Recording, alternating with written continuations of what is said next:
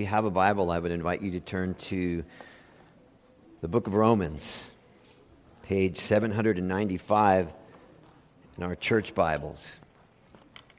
We're going to begin our verse-by-verse study in Romans as was promised, and we will take a few breaks along the way, but this will be our meat and drink for a while. This morning we're going to read the first 7 verses of Romans chapter 1. Again, page 795 in the church Bibles.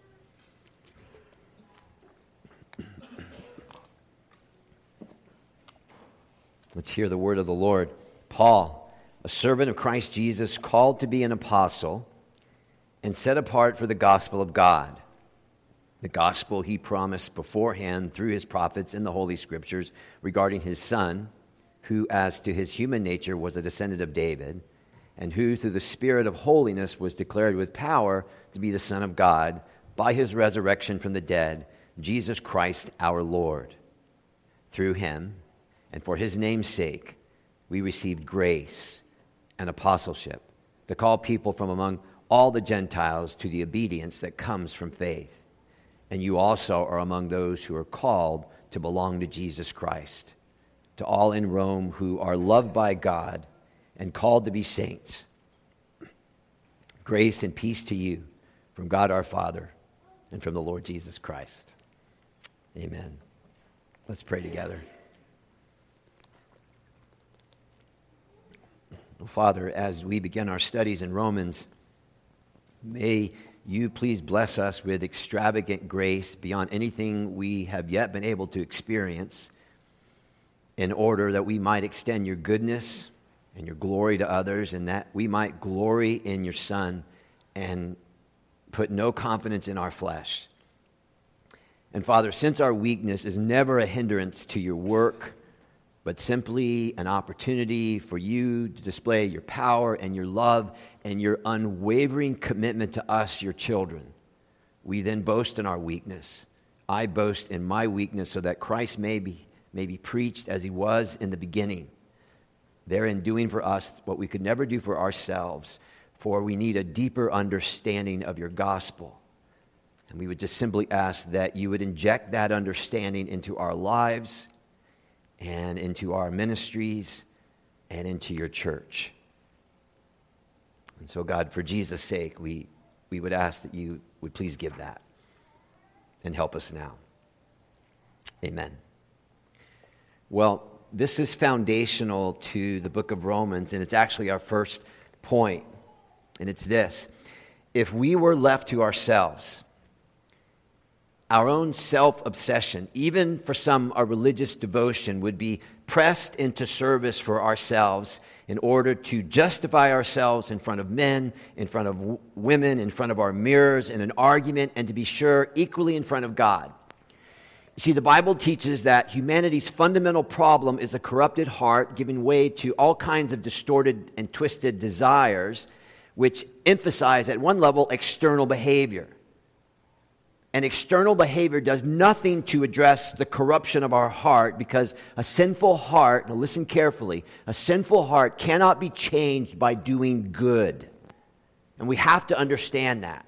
A sinful heart cannot be changed by good behavior. We may look good and we may look better, but we're not. And a Christian looking life is not enough. It's not the goal. Therefore, in our piety, our obedience, instead of being the vehicle for selfless adoration and exaltation and conversations about God and his grace and his goodness and about Christ and his excellency, our goodness would become the basis. And you find this in the Gospels all over the place. Our goodness becomes the basis on which we presume to establish some kind of claim on God, some claim on righteous living, and some claim on others who are not living, we think, righteously. If you like, we are so tempted to make a savior out of our morality. So in our obedience, man as man, we try to obligate or purchase favor from God, or obligate God to love us, some type of status that sets us apart. And in all that, we are simply trusting in ourselves, trying to continuously justify ourselves, like the Pharisee of Luke 18, who said in his prayer, remember, I thank God I am not like other people, especially like that tax collector. And then he rips off an impressive list of all his good deeds. So externally, he's hitting all the points. And externally, hitting all the points, it gives him confidence to say in front of God how bad that tax collector is. It reminds me of like MC Hammer. He was like, you can't touch this. Externally, I am doing it wrong. But internally, his true nature is exposed by the only one who can see it as it is, and that is Jesus Christ. And that's why Jesus says at the end of that story, that guy is not justified. He is not right before God. He's actually separated from God. In other words, it's Galatians 5:4. You who are trying to be justified by obedience, by keeping the law, have been alienated from Christ. So this might be striking to some of us. Nevertheless, when a person uses obedience, uses good works as a means to improve or create or rest in as the basis of their acceptance with God, this actually alienates a person from God.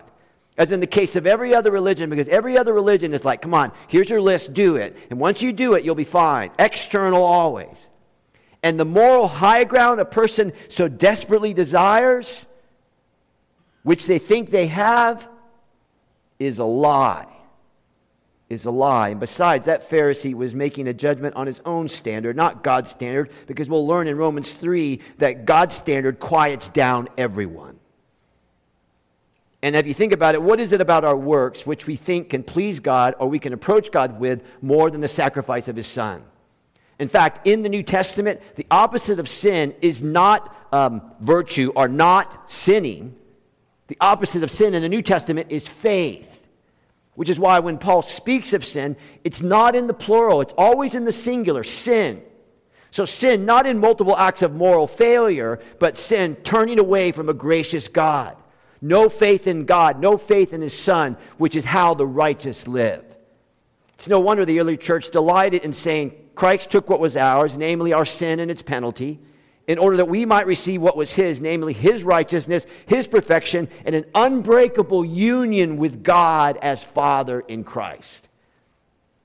Therefore, even our own identities as Christians, as children of God, as brothers and sisters in Christ, will not be healed and will never be whole until we have hard in, settled in the truth that God says to you, Christian, just as you are right now, Christian, he says to you exactly what he said to his Son. You are my child, whom I love, and with you, I am totally satisfied.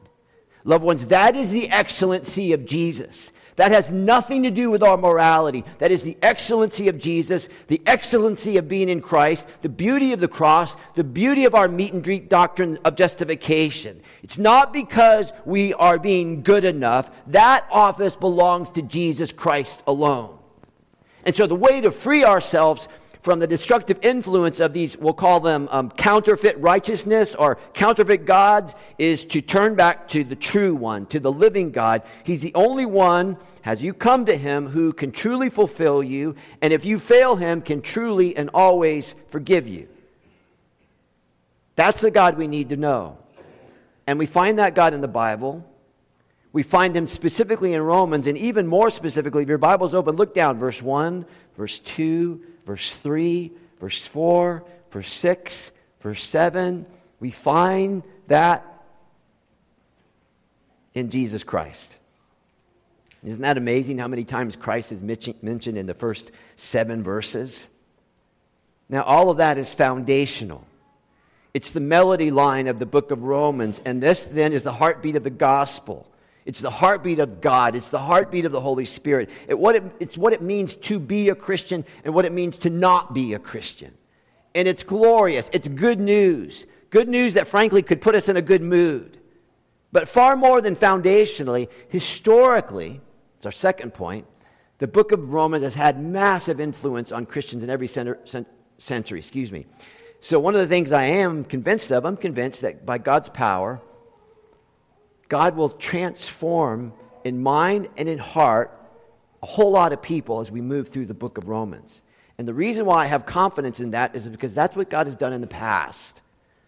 And as you peek into history and you see how God uses the book of Romans or used the book of Romans to change people and aid his church, in fact, the greatest transformations and the greatest revivals that we know about, the ones that are historical, that we can have actual record on, were as a result of the power of God unleashed from the book of Romans. And I want to mention a few of them in order that we can take our study seriously and sincerely with, I hope, a whole lot of joy and a whole lot of anticipation of what the Word of God by the Spirit of God will do as the Word of God is preached. And perhaps maybe for some people here, you've been on that search for so long. Acceptance, forgiveness, hard-in security, hard-in peace, stability and safety and quietness. And all that always depends on your behavior and not on what Jesus has done at the cross. So I'm hoping that there'll be a whole lot of people week by week that will love the gospel more and understand it even better. Do you know this song? From the door of an orphanage to the house of the king. No longer an outcast, new song I sing. From rags unto riches, from the weak to the strong. I'm not worthy to be here, but praise God, I belong. Do you know that song? I bet you know the chorus. I'm so glad I'm a part of the family of God. I've been washed in the fountain, cleansed by his blood. Join heirs with Jesus as we travel this sod, for I'm part of the family of God. That's number one. That's foundational. Number two, historically. Now, how the book of Romans was used by God. We're going to begin with a guy named Augustine, known as Augustine of Hippo, born in Algeria. During his younger days, he was both a slave of sexual passion, and he was the object of his mother Monica's prayers. Summer 386 AD, her prayers become to light, because Augustine is entering his second year as an instructor in the University of Milan. He's an instructor of rhetoric, and he is weeping in the garden of his friend Alphaeus. He cannot break with his sexual addiction. He cannot break with his old life. He is all hyped up on all kinds of horrible things. He wrote, I was engaged in a burning struggle. I was twisting and turning in my chains. I threw myself, under a fig tree, and I let my tears flow. So he sat and he cried, and historians tell us that he heard children singing in the neighboring yard. This is what they were singing. It's tole lege, and it means take up and read. Take up and read. So he thought, maybe I should do that, and right by his friend Alphaeus was a scroll. He picked it up, and this is what it said, Romans 13, verse 14. Put ye on the Lord Jesus Christ, and make no provision for the flesh to fulfill the lust thereof. And this is what Augustine said. No further would I read, nor had I any need. Instantly, at the end of this sentence, a clear light flooded my heart, and all the darkness of doubt vanished away. And in that very moment, from one sentence from the book of Romans, a man was converted and a church received to her gain Augustine. Now, he wasn't perfect. No one is. But he was forgiven and he knew it. Another, 1515, professor of sacred theology in the Catholic University of Wittenberg, Germany. He was overtaken by a spiritual crisis. It was Luther, Martin Luther. He was himself an Augustinian monk. He would write, I was a good monk. If ever a monk got to heaven by his monkery, it was I. But his soul was in anguish. And loved ones, our souls will always be in anguish if we try to relate to God like Luther did before his conversion, by his behavior, by his works, by his good deeds, by his zeal for good deeds. You will always be in crisis mode if that's how you relate to God. So he probed every resource Catholicism of his day offered. He did every good work he could think of. He visited every holy place that he was able to go to. He purchased every holy relic he could, but nothing could quiet his soul and soothe his mind. His heart's cry was, where can I find a gracious God? And I want you to know, at that time, he was teaching his students the Bible verse by verse. And so history records for us, beginning in November of 1515 to September of 1516, he was teaching the book of Romans in his class, and as he prepared his lectures, he began to more and more understand over the course of that year the centrality of the doctrine of justification. This is what he said: I greatly longed to understand Paul's epistle to the Romans, and nothing stood in the way but that one expression, the righteousness of God. Because I took it to mean that righteousness whereby God is righteous and deals righteously in punishing the unrighteous. Night and day I pondered until I grasped the truth that the righteousness of God is that righteousness whereby through grace and sheer mercy he justifies us by faith. Thereupon I felt myself to be reborn, born again, and to have gone through open doors into paradise. The whole of Scripture took on a new meaning. Get that? And whereas before the righteousness of God had filled me with hate, it now began to fill me with an inexpressibly sweet love. The passage of Paul became to me the gateway to heaven, and I felt as though her gates were flung open for me. And Martin Luther did so much for the Protestant movement. We are, as Protestants, in many ways indebted to him. One more example, Karl Barth. He might be my favorite. He was a liberal scholar pre-World War I who had, along with other people, this idea of a utopic paradise of human progress, and we could make society perfect if we all just worked together. So it was like, get us good information and get us good resources and put us around good people, and we can do it because we're good people. And that was the spirit of the age. It's really similar, actually, to that kind of American commercialized version of Christianity. You know, get us good information, get us good resources, put us around good people. We're pretty good people. We can do it. And then World War I happened. Carnage, horror, death, mustard gas, you name it. And so as Karl Barth turned to the book of Romans, he began to see the kingdom of God was not like a religious brand of socialism. It had nothing to do with politics or political optimism, but it was a radically new beginning initiated by a gracious God. In fact, he kept coming up again and again in Romans of the goodness of God. So the more he read, it's like, God is good.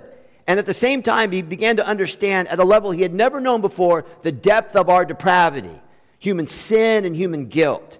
Listen to what he wrote on Romans 1:18. This is real high-minded stuff. If I can get it, I promise you can get it. Listen to what he says. Our relation to God by nature is ungodly.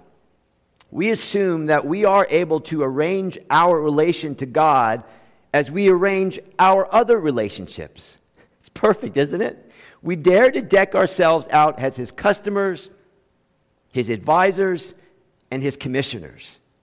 This is the ungodliness of humanity. It's perfect. This is what he's saying. We want to be God to God. And we want to tell him what he's like. And one of the ways we understand is by living as we like. But another way is defining his gospel as we like. And so when he came to grips with how just ineffective his own righteousness was, listen to what he said. The mighty voice of Paul was new to me. No doubt to many others also. And so what he understood was the absolute dependence on the grace of God in Jesus if there was going to be any hope for anyone at all. So historically, what I want you to see is how God used Romans to convict people, to convert people, to correct people, and just display his extravagant grace and his goodness that he lavished on us in Christ. And because of the book of Romans, read, preached, studied, people were changed. And my prayer is that God would be pleased to do that here, to the praise of his glory, to the good of all people in our county, in our country, and his world, to whatever degree he desires to use our study in Romans. First word, foundationally. Second word, historically. Final word, personally. and you can see this if your Bible's open, and I sure hope it is. Paul follows his usual pattern, right? But he gives just a bit more personal information about himself than what was typical. And the reason is probably because Paul did not establish the church in Rome. In fact, at this time, he never visited the church in Rome. So he wants to give them personal information about him and to tell them how he understands himself before God. Now, if you look at verse 1, his first description is super telling, isn't it?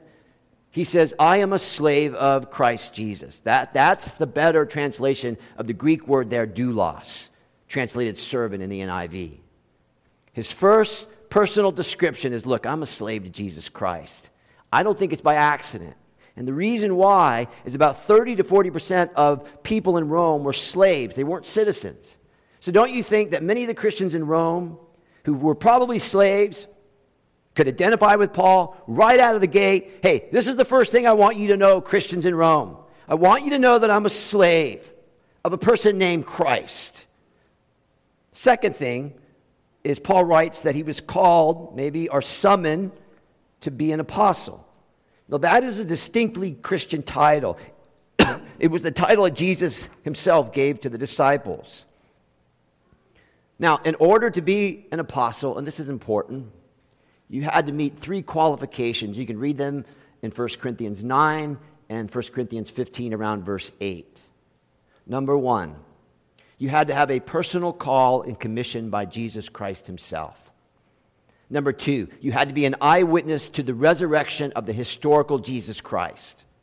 Number 3, they were sent out, commissioned personally, face to face, by Jesus to preach his message with his authority.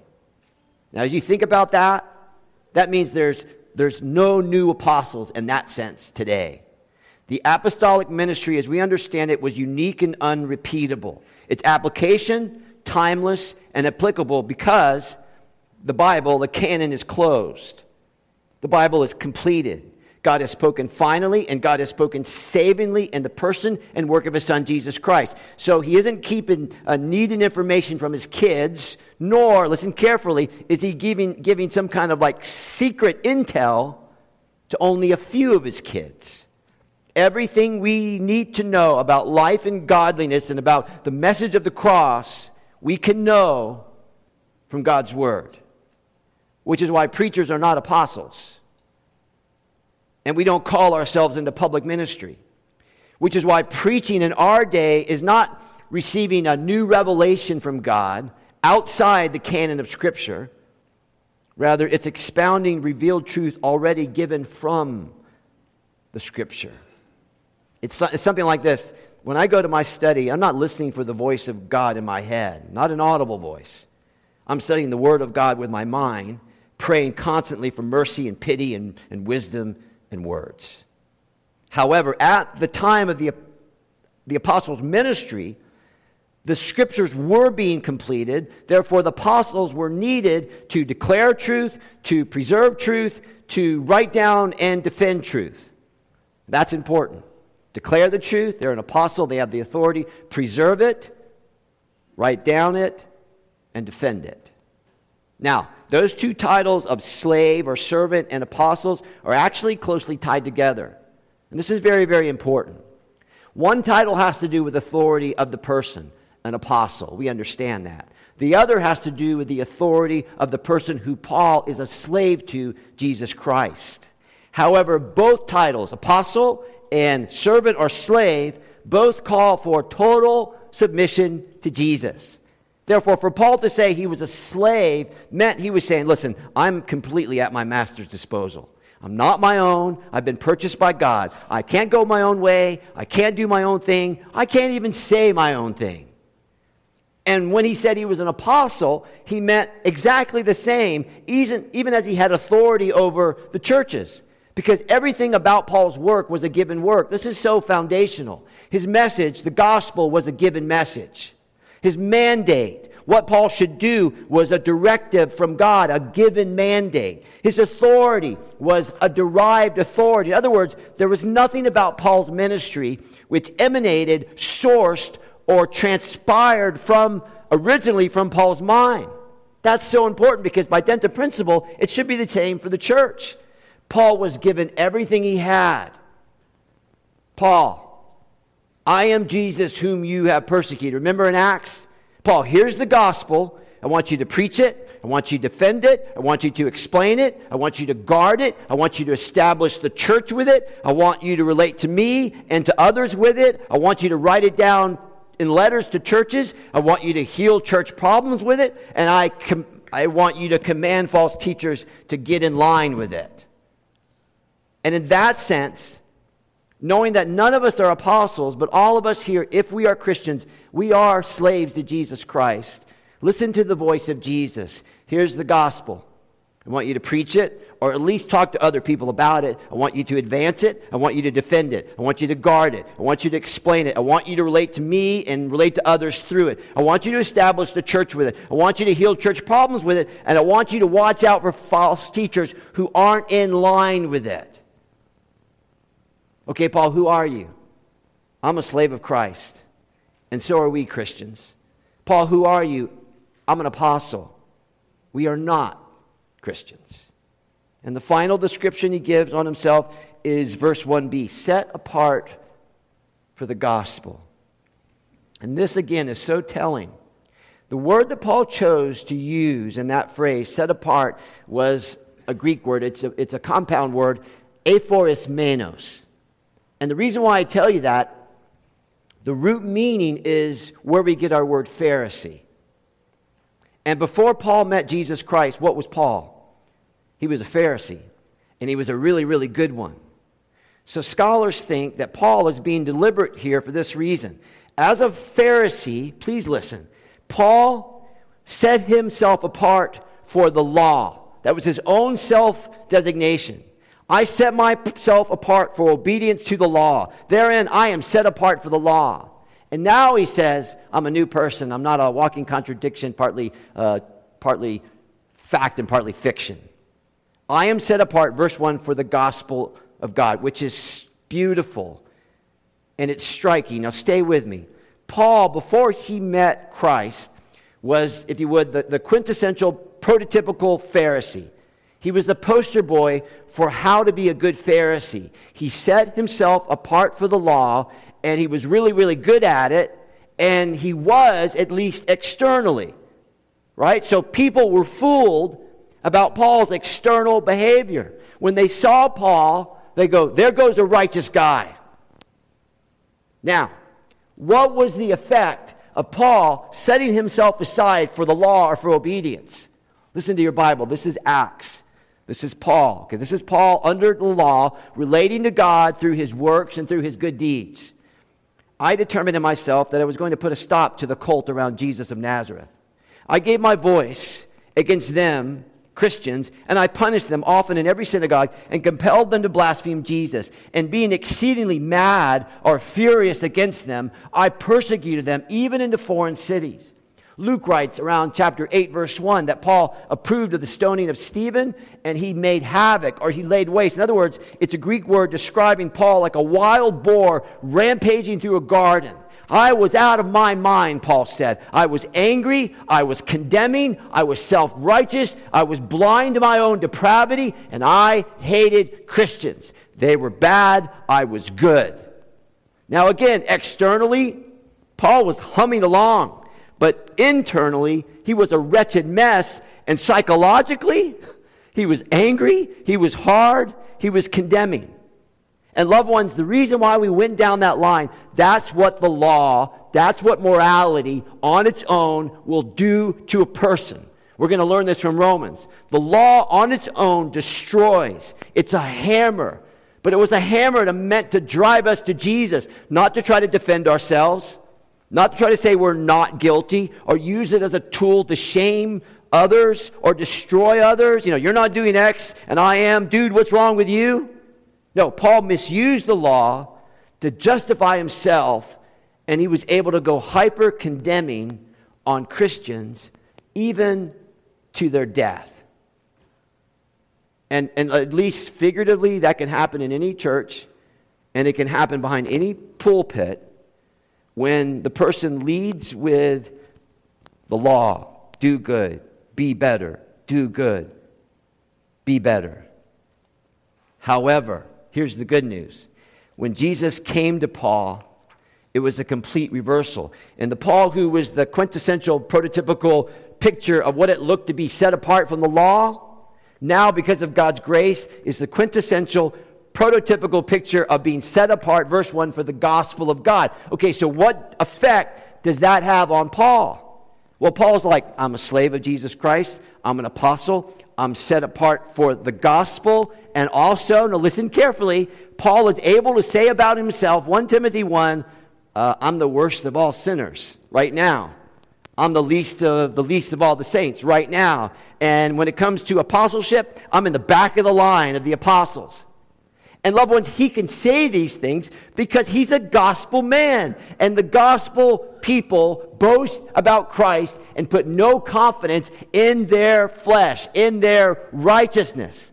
Because if we're really Christian, we really know how sinful we are. And so Paul goes on, but for that reason, I was shown mercy so that in me, the worst of sinners, Christ Jesus might display his immense patience as an example. And that word example means as the prototype, as the quintessential, prototypical example for those who believe in Christ and receive eternal life, those set apart for the gospel. Do you understand this?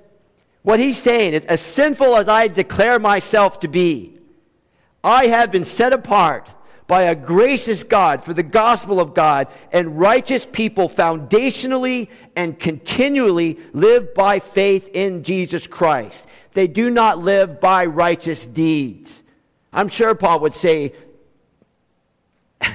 I wouldn't have 4 friends in all of Jerusalem if you knew what was in my heart.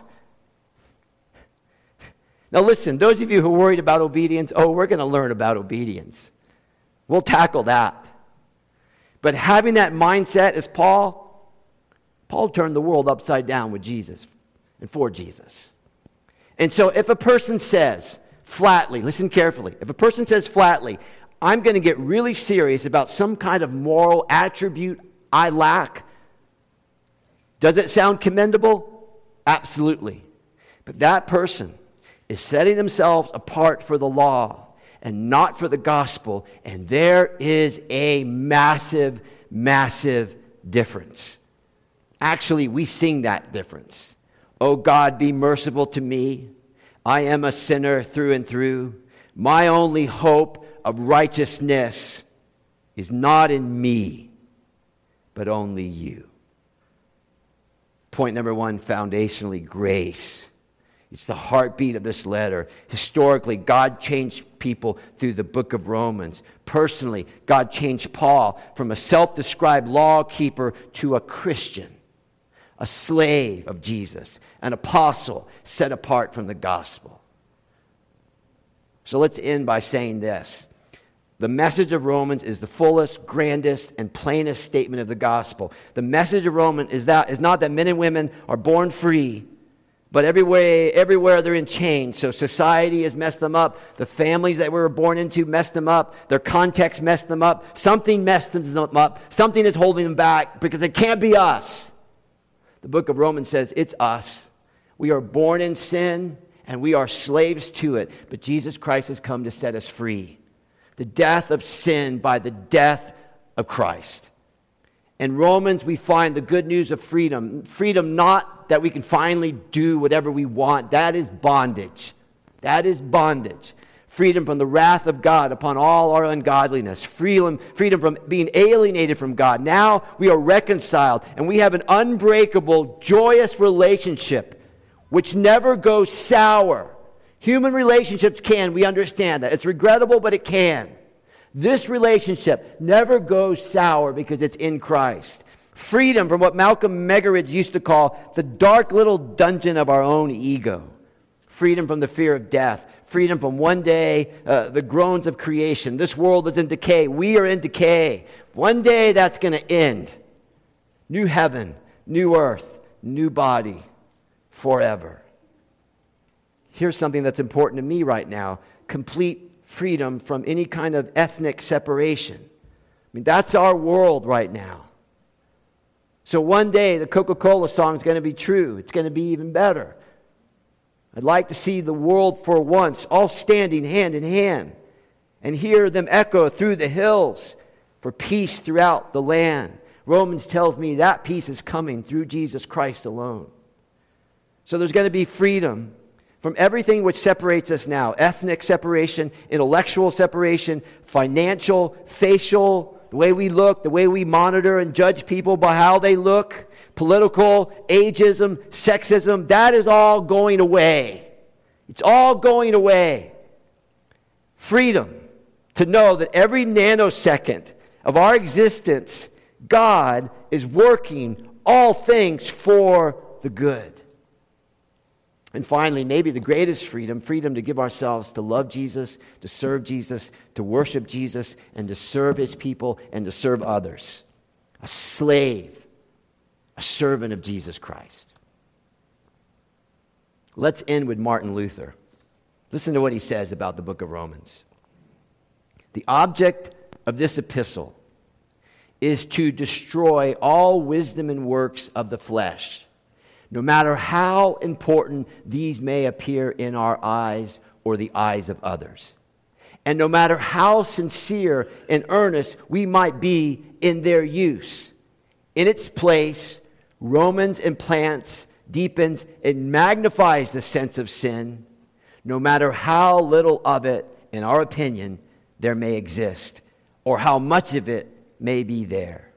Christ desires to have our hearts so free and divested of our own righteousness. Do you get that? Christ desires to have our hearts so free and divested of our own righteousness and wisdom that for our sins, this is beautiful, for our sins, we fear no denial of God's grace. And for our virtues, we seek no glory and vain satisfaction. At the end of the day yesterday, I came across this. It's from a book by Tim Keller, Prodigal God. And in this little thing I'm going to read you, he says how even Christians can use their goodness to avoid the real Jesus. And this is what he says. In her novel, Wise Blood, Flannery O'Connor says of her character Hazel Motes that there was a deep, black, wordless conviction in him that the way to avoid Jesus was to avoid sin. This is a profound insight. You can avoid Jesus as Savior by keeping all the moral laws. If you do that, then you have rights, like the prodigal son's big brother. If you do that, then you have rights. God owes you answered prayers. God owes you a good life and a ticket to heaven when you die. You don't need a Savior. You just need yourself. I don't know about you. I need a Savior. And my guess is that in some way everyone in this room understands that and glories in Christ because of that. Let's pray together.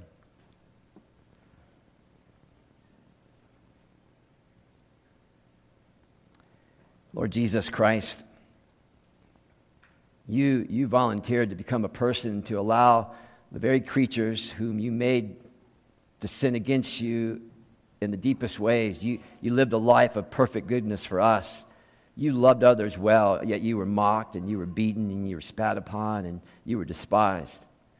And in all of that, you prayed for their forgiveness, especially those who abused you most. So we thank you for your obedience, which covers over our daily sins. Without your death in our place and without your righteousness credited to us, we could never enjoy the beaming delight of having a heavenly Father, knowing the presence of the Holy Spirit, and having our elder brother, you, Lord Jesus Christ, as our friend.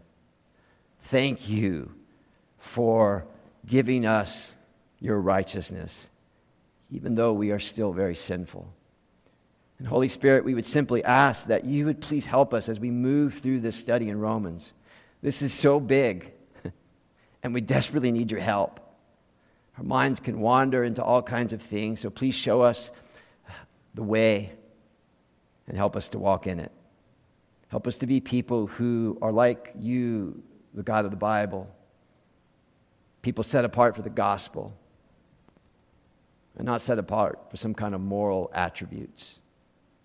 Help us to be disgusted with ourselves privately when we lean on our good works as a mechanism or means to any advantage in our life, either before you or before others. And may it be said again and again, and may we never get tired of hearing it, that we boast in the Lord Jesus Christ. And more we put no confidence in our flesh. Now may the love of God and the grace of our Lord Jesus Christ and the fellowship of the Holy Spirit be with all who believe, both today and forevermore. Amen. God bless you. You're dismissed.